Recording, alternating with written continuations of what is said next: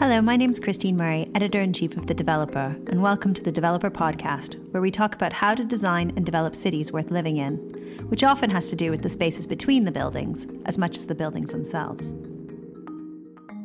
Today we speak to the amazing Menno Schilthuijsen, an evolutionary biologist whose latest book, Darwin Comes to Town, explores the rapid evolution of the animals that call our cities home.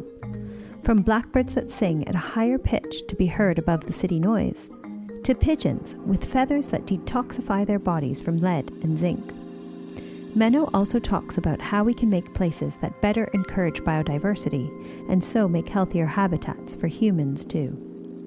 We meet Menno in advance of his lecture in London, hosted by the UK Green Building Council.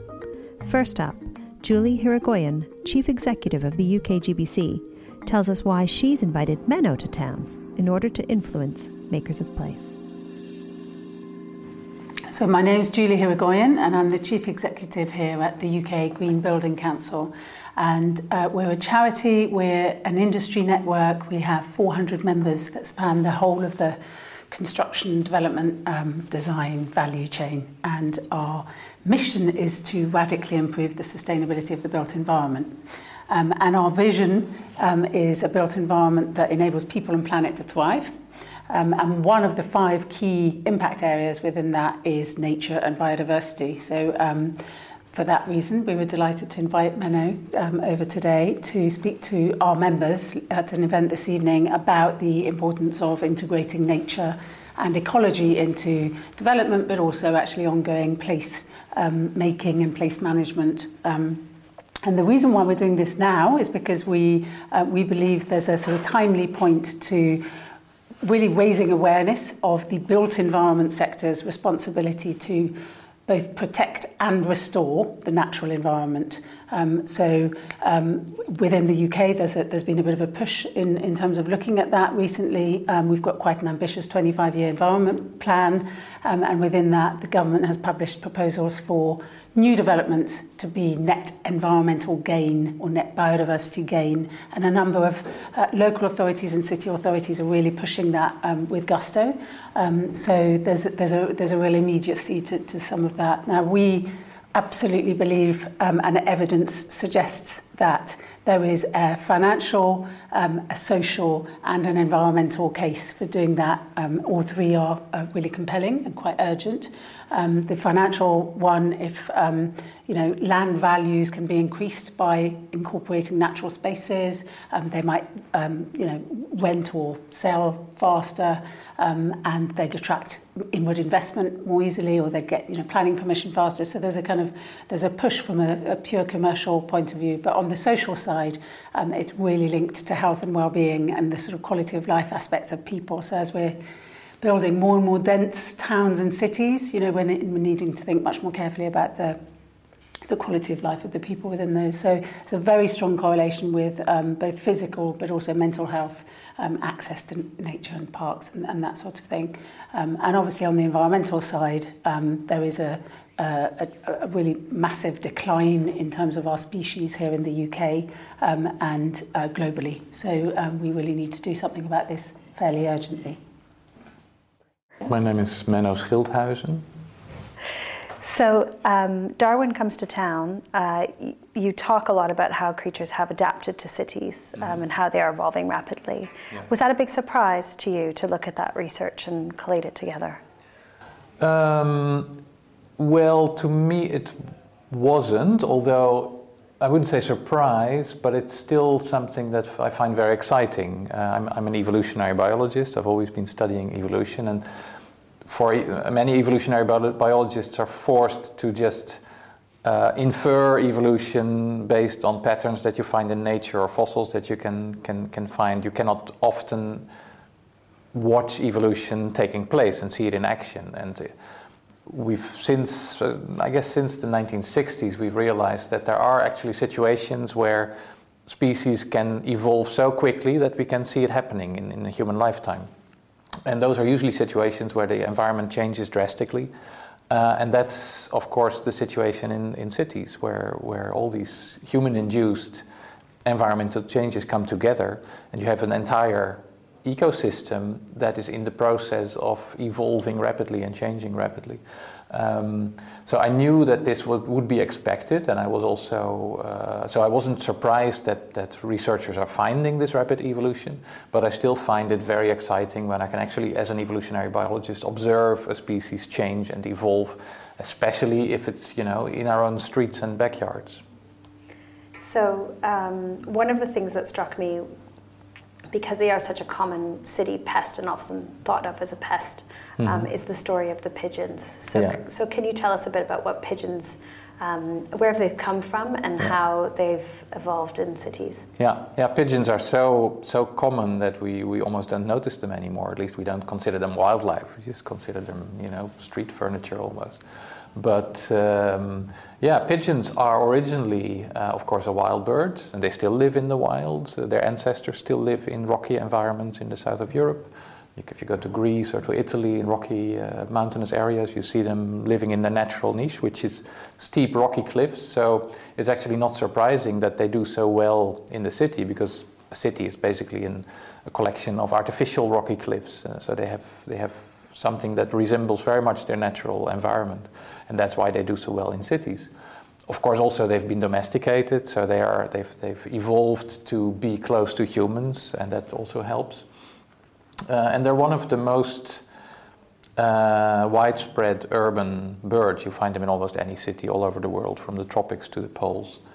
And well, one of the things that I like about them is that they're ideal subjects for studying urban evolution. So there's one set of studies that I really like, which is being carried out in Paris by a researcher who's looking at the color of the plumage of the city pigeons, which can range from pale gray to really dark sooty gray. And she's found that the darkest forms of pigeons are better at detoxifying themselves, actually, because the heavy metals like zinc and lead binds to the melanin, the pigment in those dark feathers. So the pigeons that are genetically predisposed to make darker feathers are also the ones that are better at getting rid of those heavy metals from their system, because they just simply put it in their feathers. So you see that in big cities where there's a lot of pollution of these metals, like zinc is just constantly flaking off street lanterns and electricity pylons. The bigger cities have a high proportion of those darker pigeons. So in cities, those pigeons, which are already, of course, adapted to being a city bird, are getting even better at it by basically making themselves darker. What are other characteristics that help animals adapt to urban life? It can be all kinds of things. For example, there are physical features of the city, like the heat island. So temperature tolerance, being tolerant of higher temperatures, is something we find in some urban animals. Being able to deal with these artificial human surfaces. There are many organisms, like lizards, for example, that in nature would scramble up trees and branches, and in cities, when they colonize cities, have to do the same thing, but then on buildings and on rain pipes and windows and glass and iron surfaces. So being able to cling on those smooth human-produced surfaces is something that you see changing the limbs of certain animals, which allows them to better cling on to those smooth surfaces, which are very different from what they would normally encounter in the natural environment.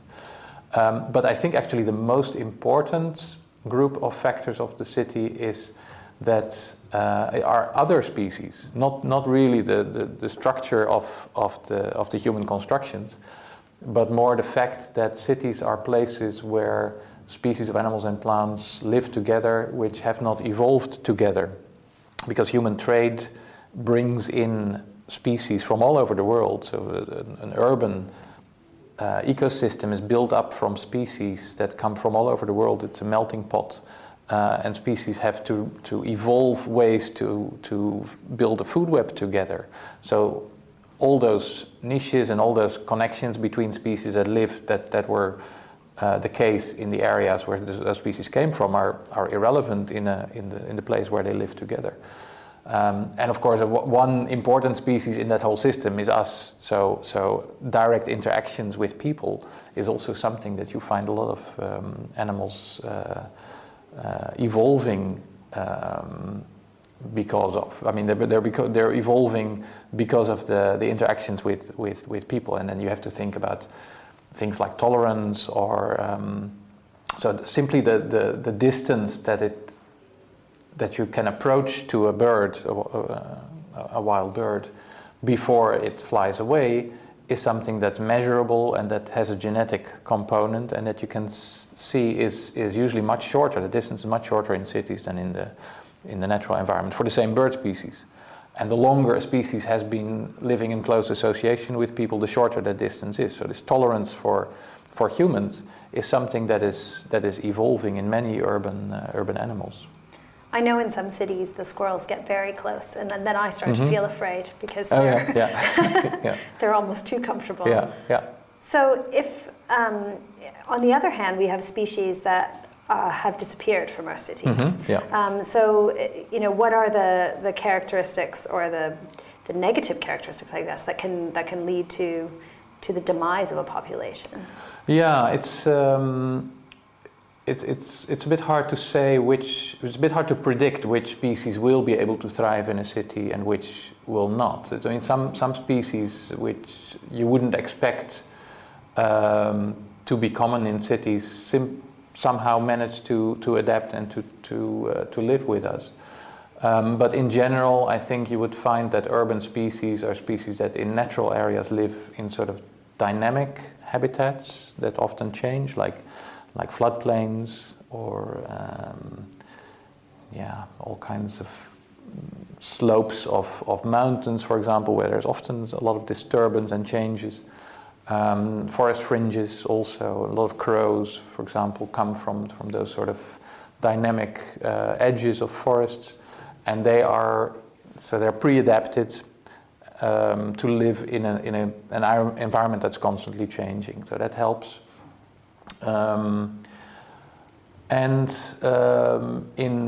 In larger animals like birds and mammals, it helps if they're living in that sort of environment. Also makes them better at dealing with new situations.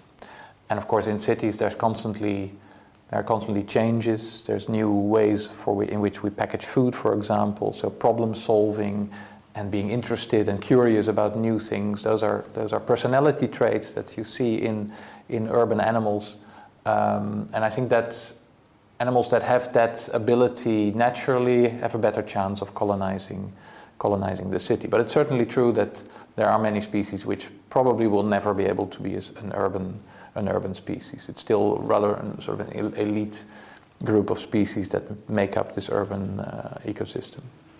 How similar are city populations across the world of nature? Are there great differences, or are there some things that are, some species that actually kind of thrive in every city?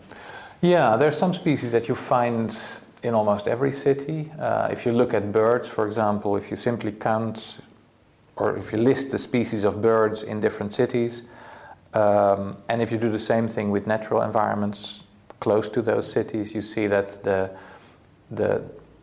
if you take cities that are further and further apart, they still share a fair number of species, whereas at some point the natural bird fauna has no similarities anymore after a few thousand kilometers distance. So that shows that there is a certain group of species that are hopping from city to city and are homogenizing the flora and the fauna and the flora in because the same is true for plants in cities. So there is a sort of a general set of species that do well in cities and that are colonizing cities much more easily than other species. So and that's actually biologically that's very interesting, because there has never been a situation in the history of on Earth where you could have a global new habitat that is distributed all over the world which share the same species, because usually there are barriers, there are mountain chains and oceans that prevent species from crossing. So that's why you find completely different set of species in a forest in Madagascar compared to a very similar looking forest in Borneo, for example. But cities are a new environment which seems to be homogenized all over the world. And of course we transport species as well. And in addition, species that are well adapted to city life in one city can easily then colonize another city. So those two factors are causing this homogenization, which is interesting, but it also means that a lot of biodiversity gets lost because you don't find the high turnover in species. You find more or less the same set of species all over the world. So it's not, urban biodiversity is maybe not the best example or the best way to conserve the entire biodiversity. You're still going to need conservation of completely natural environments as well, which is where all those other species live. So that was a kind of a question I had coming out of the book, because we have this sense that the cities, that the animals are adapting to the cities. Is the counter argument, well, they'll work it out. We don't need to worry about any kind of conservation because they'll just evolve to live with us. Is that true? So that's only true to a very limited extent. I think there will be, as time goes by, more and more species will be able to colonize cities, and if we provide, and of course that's what we're talking about today, if we provide conditions for a greater number and a richer ecosystem to settle in cities and to develop in cities, you can work towards maintaining a rich and healthy ecosystem in cities, but it's never going to replace or to compensate for the loss of species on a global scale. It's still a relatively limited set of species that will be living in cities, and many species will not be able to colonize cities, and you still need to have reserves of pristine environments to preserve those.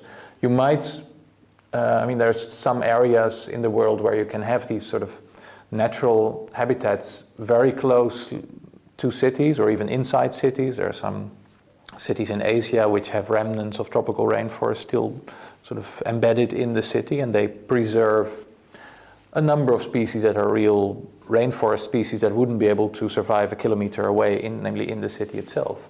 But by and large, those natural environments will be relatively far away from cities. So you would need both. You would need to do both things. You'd need to maximize ecosystems in anthropogenic environments, which are very much dominated by people, and at the same time preserve pristine environments as much as we can and preserve the species in there.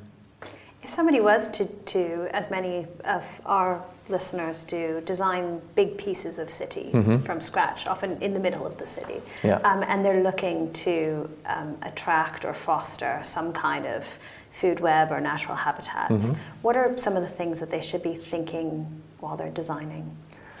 I think one of the most important things is not only think on the large spatial scale. We tend to think, when we're talking about urban nature, even though it's already, of course, smaller scale than non-urban nature, we still tend to think of large animals, things of our size, more or less, like big mammals and birds, and trees and shrubs. But those are just a relatively small part, and very, very visible part of the urban ecosystem. I think the majority of species that will make a healthy and rich urban ecosystem are much smaller, are usually not noticed by people. They're insects and snails and wood lice and spiders, and mosses and lichens and small plant-like organisms that you wouldn't notice, but they make up the bulk of the species, and I think they also make up the most important part of the food web. And for that, you also need to manage vegetations and places where they could settle on a very small spatial scale. So don't only think of parks and green spaces, but also of creating places where these small species can live, and for which you just need very small pockets of vegetation. So you could, and I know there's all kinds of initiatives. I know a little bit about it, but I think people who are in the green building world, they have much better knowledge of the latest technological developments. But I think creating new building materials that allow these species to settle is really something that's going to be extremely helpful. I don't think, when I'm thinking about a new development, I don't think about making places for spiders and snails and insects, because I don't necessarily want them in my house. Is that the wrong way to think about? Well, you may not want them in your house, but you might want them on your house. So I think the walls and roofs of buildings can be ideal habitats for very rich communities of small animals and plants. And I want them on my house because are they an indicator of my own health and well-being, or the health and well-being of my surroundings? Well, in general, it's known that people feel happier if they have sort of day-to-day contact with wild animals and plants. And you can also train people to also notice the small ones. People can become happy if they see a bumblebee, and it doesn't necessarily have to be a fox or a kite. It can be small animals as well. Plus, even if you're only interested in the large ones, they usually need a food web composed of the small ones to survive. I mean, many of the birds eat insects, so you need a food web made up of many species of insect to maintain those birds in the city. So even if you don't notice them, they're still there, and they still need to be there to maintain those more noticeable parts of urban nature. There's a very strong understanding in London about nature corridors, the idea that the Victorian rail sidings and the canals are really important in the major cities for the movement of nature across the city. Yeah. But I've heard you speak about how there's a problem with corridors too, in how they kind of influence the movement of nature. Can you talk about those approaches? Yeah, again, I think that's also an example of how policies are often shaped by what we know about large animals and not so much about what we know of small animals or even medium-sized animals. The reason that I mention in my book that connecting every green space in a city is not necessarily a good thing for all species is that there are some studies, and the best known one, most detailed one is on white-footed mice in city parks in Manhattan, where every city park harbors an isolated population of these wild native mice. And genetic studies have shown that every of these populations is adapted to the specific conditions of the park where it lives.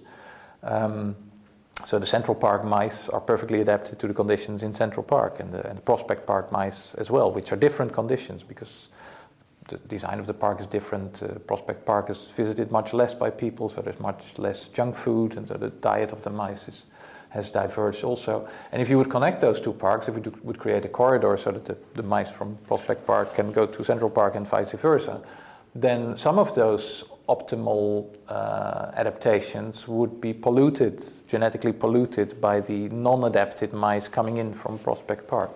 So for smaller organisms which can have a healthy population even in small fragments of green, you may prevent this local adaptation, or at least you can undo local adaptation that has been taking place in the past. For larger species, it's definitely good because many large species they have so few individuals in a fragment of forest in a city that you can get problems with inbreeding and what they call loss of genetic variability, which makes them vulnerable to diseases. But if you have small organisms which can have thousands of populations with thousands of individuals, even in a small fragment, then those problems don't play a role in such a large population, even if they live in a small place. Can you talk about the evolution of the blackbird? Mm-hmm. Yeah, the blackbird is so many of the examples that we have now of urban evolution are sort of very small scale, very subtle evolution. They're just a species changing in one aspect of its appearance or its life history. we're not really talking about the evolution of completely new species. You don't see an urban species that has evolved thanks to people and is only living in cities. We don't have that yet, and except for a few special cases. One of those special cases is the urban blackbird, which was one of the first birds to start to colonize cities more than 200 years ago. And because it has been adapting, so you have the forest blackbirds, and then they started colonizing cities, and first overwintering in cities, and then living the year round in cities. And that habit spread throughout Europe and North Africa and into China also now. And over that period, we see that in all those urban blackbird populations, not just one thing has changed, but a whole list of characteristics. So urban blackbirds have shorter beaks, they have shorter digestive systems, they sing at a higher pitch, they sing earlier in the day, they don't migrate anymore, they breed earlier in the year, they have a more relaxed personality, and that's really also something that is genetic, because there are some genes that have to do with serotonin receptor, so a hormone receptor, which has a different mutation in the urban blackbirds. And many of these differences are genetic. And because of their breeding time is also different from the forest blackbird, so the urban blackbirds start breeding in our part of Europe already at the end of March, and by that time the forest blackbirds are not even back yet from their wintering quarters. So by the time they arrive, the urban blackbirds have already started breeding, so there's also not much interbreeding between the urban and the forest blackbird. So the urban blackbird might actually be on the way of becoming a separate species. It's not there yet, it's very early stages, but in a few hundred years it could be that we could start talking about the urban blackbird as a separate species. And the same thing may be happening with some other species as well. Pigeons, maybe. Pigeons, maybe. I mean, I don't know how often really wild pigeons come across urban pigeons. I mean, here in Western Europe there are no or very few rural natural populations of pigeons left. But yeah, there are a few other examples of species that might be on the way of becoming separate species. In your book, you talk about if we can sustain our urbanized existence, maybe more of this will happen, but the if was described as a big if. Do you think there is a big if around our urban existence? Well, I don't know. It's such a new development, and it's developing so rapidly that I don't know whether it will reach a plateau or if it's going to be a boom and bust cycle. If you're looking at normally how animals and plants that dominate in a certain habitat, how their dynamics is, and you usually see that they don't reach a sustainably dense level and manage to maintain it for a long time. Usually at some point the resources run out and then the population collapses. So the same thing could also happen to us in the long run. In the long run, of course, it would then be probably thousands of years at least.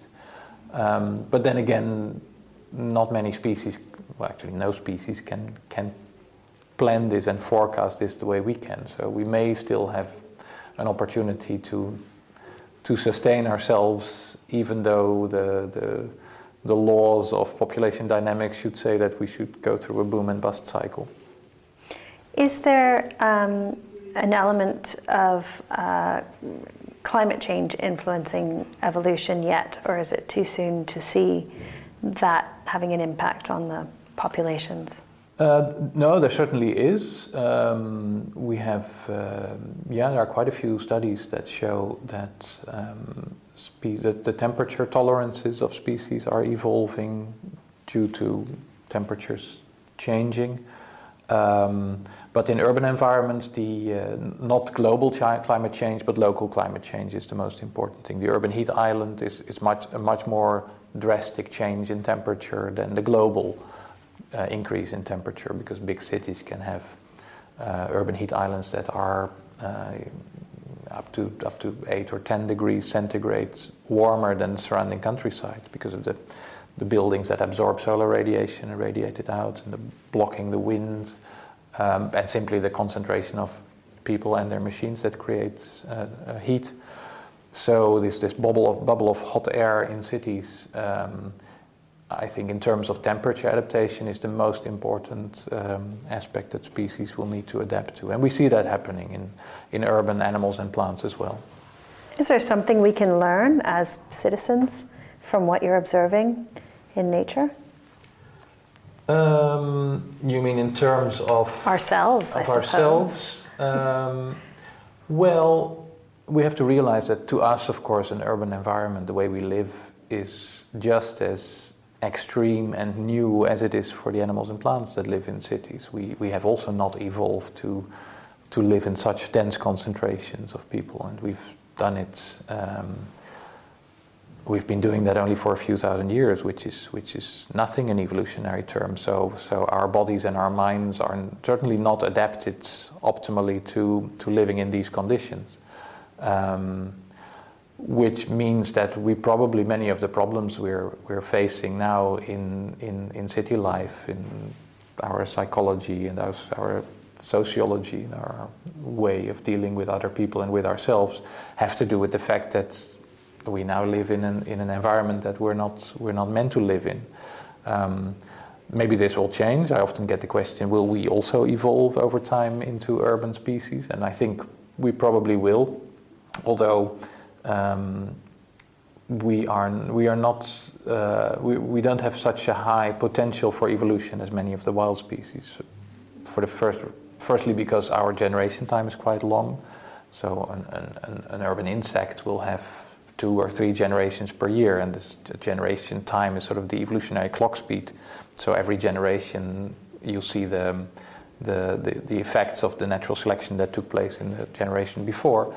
So that for us that takes much longer. We need 25 years for a new generation. So our evolutionary speed is less great. Plus the fact that fortunately we were able to keep most people alive, whereas wild animals and plants have much more death, and death creates selection, and selection creates evolution. So we may not be able to evolve, to adapt ourselves to the cities we have created as fast as wild animals and plants can. I guess one of the, related to that question, I mean, I think, yeah, there is that question around human evolution. I also wanted to ask how air pollution or other polluting factors are impacting. So we talked about the pigeons, but were there other animal adaptations in response to car use or building design? Well, there's a lot. There are examples of animals adapting to the presence of PCB pollution. Of course, the famous example of the peppered moth in the industrial era England was the first example that we know of urban evolution, of a moth evolving the color of its wings due to the soot on the trees, which is a textbook example in biology textbooks. But that's I think the first information that we had of a wild species evolving because of us and because of pollution in this case. In terms of the physical structure of the city, buildings, I think fragmentation is a very important thing. So the fragmentation of vegetations, and also of course some species live inside of buildings, so that's also a fragmentation. So you get these local adaptations to the conditions of the local building that a species lives in. Cellar spiders, those long-legged spiders that you find in many houses, they can move from room to room, but they cannot move from building to building because they're actually sort of subtropical cave spiders. They don't survive well outside of the buildings. They really live with us in our artificial caves, namely buildings and houses. So they will adapt to the conditions in the building that they live in. So whether we enhance that fragmentation, which will enhance local adaptation of species, or if we connect things more, will influence whether or not they will be able to adapt to the city. These are all things you can sort of reason out, and you can forecast, and you can predict. But it's going to be hard to really take all these evolutionary changes into account if you want to steer towards creating a very rich ecosystem in the city. In the end, I think that is what we want to do, but it's hard to really forecast which species will be able to adapt and which not, and how fast, and also how the evolution of one species is going to impact that of another. But I think as we get more information, we can at least make some reasoned choices based on what we know about how species and how fast species can adapt to the changes that we make in the environment. So here in London, Hackney has asked people to put Swift bricks into new developments over 7 meters, and that was because of the renovation of old housing. Yeah. The Swifts were returning to the same nest, and actually these nests were being done up into flats or converted into usable housing. Are there examples of other kind of planning or policy rules that are coming in to try and help preserve habitats in the city? Yeah, as I said, I think that's a good example of how you can integrate building units, materials that allow species to take up residence in a building or close to a building. There's also these bricks which have little holes in them that allow wild bees to make their nests in. In Holland, there's a company that creates pavement tiles which all have little corners saved out, which allow a few plants of weeds to sprout up without interfering with the surface with the purpose of those tiles, namely creating a pavement. So and I think a lot of creativity there is going to do a lot of good if we can get communication going on between ecologists and people who know the requirements of animals and plants that live in the city, and on the one hand, and on the other hand, people who design building materials, because I think it's nowadays with good technology, it's possible to design and create materials that we can integrate with buildings, which sort of mimic when you look at old buildings, they often have a lot of wildlife on them. You see that there's moss growing on the roof, and there's plants sprouting from the gutters, and there's bees nesting in the mortar. But that's usually that interferes with the function of the building, because then the roof in the end collapses or gets too heavy from all the moss, or the mortar gets soft and water gets in.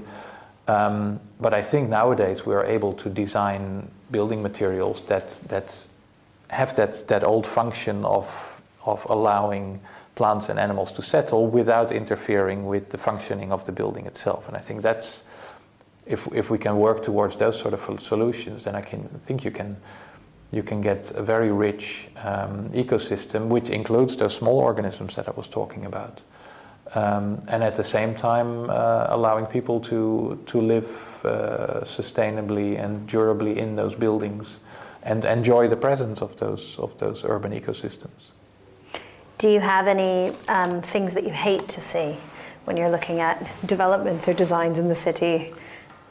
What I don't like, although I wouldn't say hating, but often there's fortunately a clear movement to increase vegetated surfaces on and around buildings, things like green walls and green roofs, and this is many award-winning designs have these elements in them, but usually this means that those walls are simply planted with a list of species of shrubs and trees that were selected from the catalogue of a garden centre, based on species that would do well in a relatively dry environment.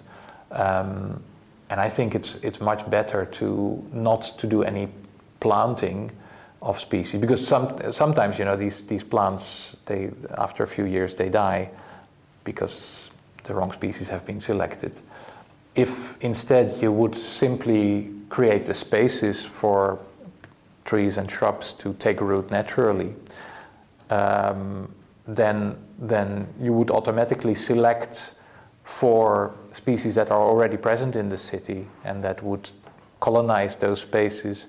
If they don't grow, they clearly weren't the right species. If they do grow, then they are the right species. So let these vegetations appear naturally rather than gardening them, rather than pre-designing them. I think managing the species that live in the city is in general a bad idea. I think it's better to let these communities develop naturally. What about AstroTurf, the fake grass movement? Yeah, well, that's fake grass, so that's all falls outside of biology as far as I'm concerned. There's a lot of pressure about the densification of the city and how there's a need for housing. And there's often vibrant discussion about the green belt, whether it should be built on or continue to be preserved as a green ring around the city. What's your view on green belts? Do they work? Are they important? How could you tell me exactly how would you define a green belt? I guess it's a area of land that you can't build on that surrounds the city. Yeah. So it's like sort of a buffer zone of.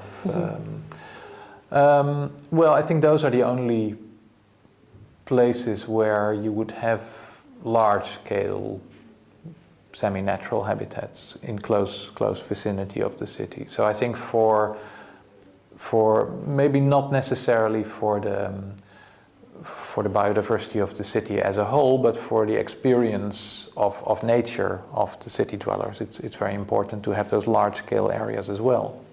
I think for the inner city urban ecosystem to work, you can reach that with much smaller fragments of vegetation, but for people to experience what it's like to be out in nature where you have only a minimum of human constructions, it's important to have those large-scale belts as well. So I think they serve more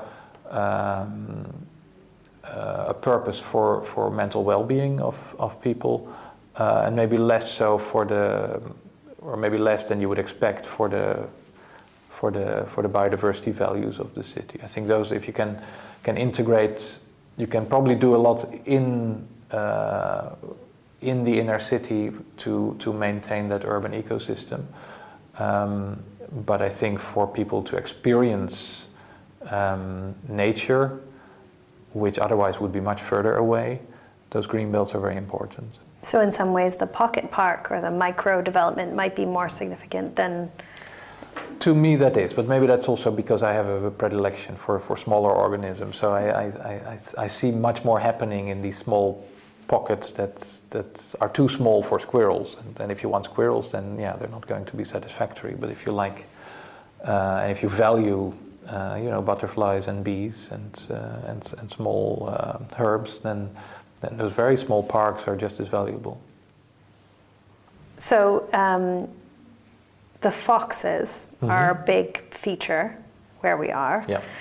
And you were saying that actually the kind of large mammals are perhaps have their own kind of set of needs and they're a bit more visible and loved, but they seem to be an equal part liked and hated. Yeah. In what way as humans do we have an impact in kind of preferencing animals that we think are pretty and ones that we think are pests? Yeah, we do that all the time. We place all kinds of values on species which don't have any ecological basis, and they have to do with size, with being furry or feathery, with where they come from. We value native species higher than exotic species, even though they may serve the same ecological role. So I think it's important to try to minimize those feelings as much as possible, to value every species for its role in the ecosystem that it can play, and try not to let things like size or the taxonomic group to which they belong, or the region from which they come, play a role in how we value them. Probably just one last thing, which is what do you hope people will find, in educating them about our impact on wildlife in the city? Well, I hope that a few things. I hope that people will realize, first of all, that evolution is not, a very abstract process for which you have to go to the Galapagos or study fossils to observe. It's happening all the time, everywhere around you, in your own backyard, in the street where you live. It's something that you can also study. There are all kinds of citizen science projects that you can participate in to watch urban species and study how they adapt and how they evolve.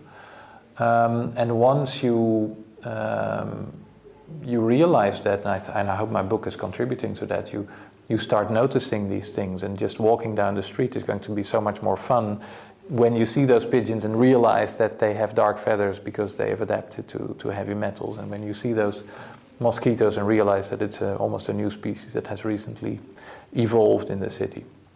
So realizing that you're walking in a real-time, very exciting biological experiment, I think is something that a lot of people could take benefit from. Okay, thank you very much. Thank you.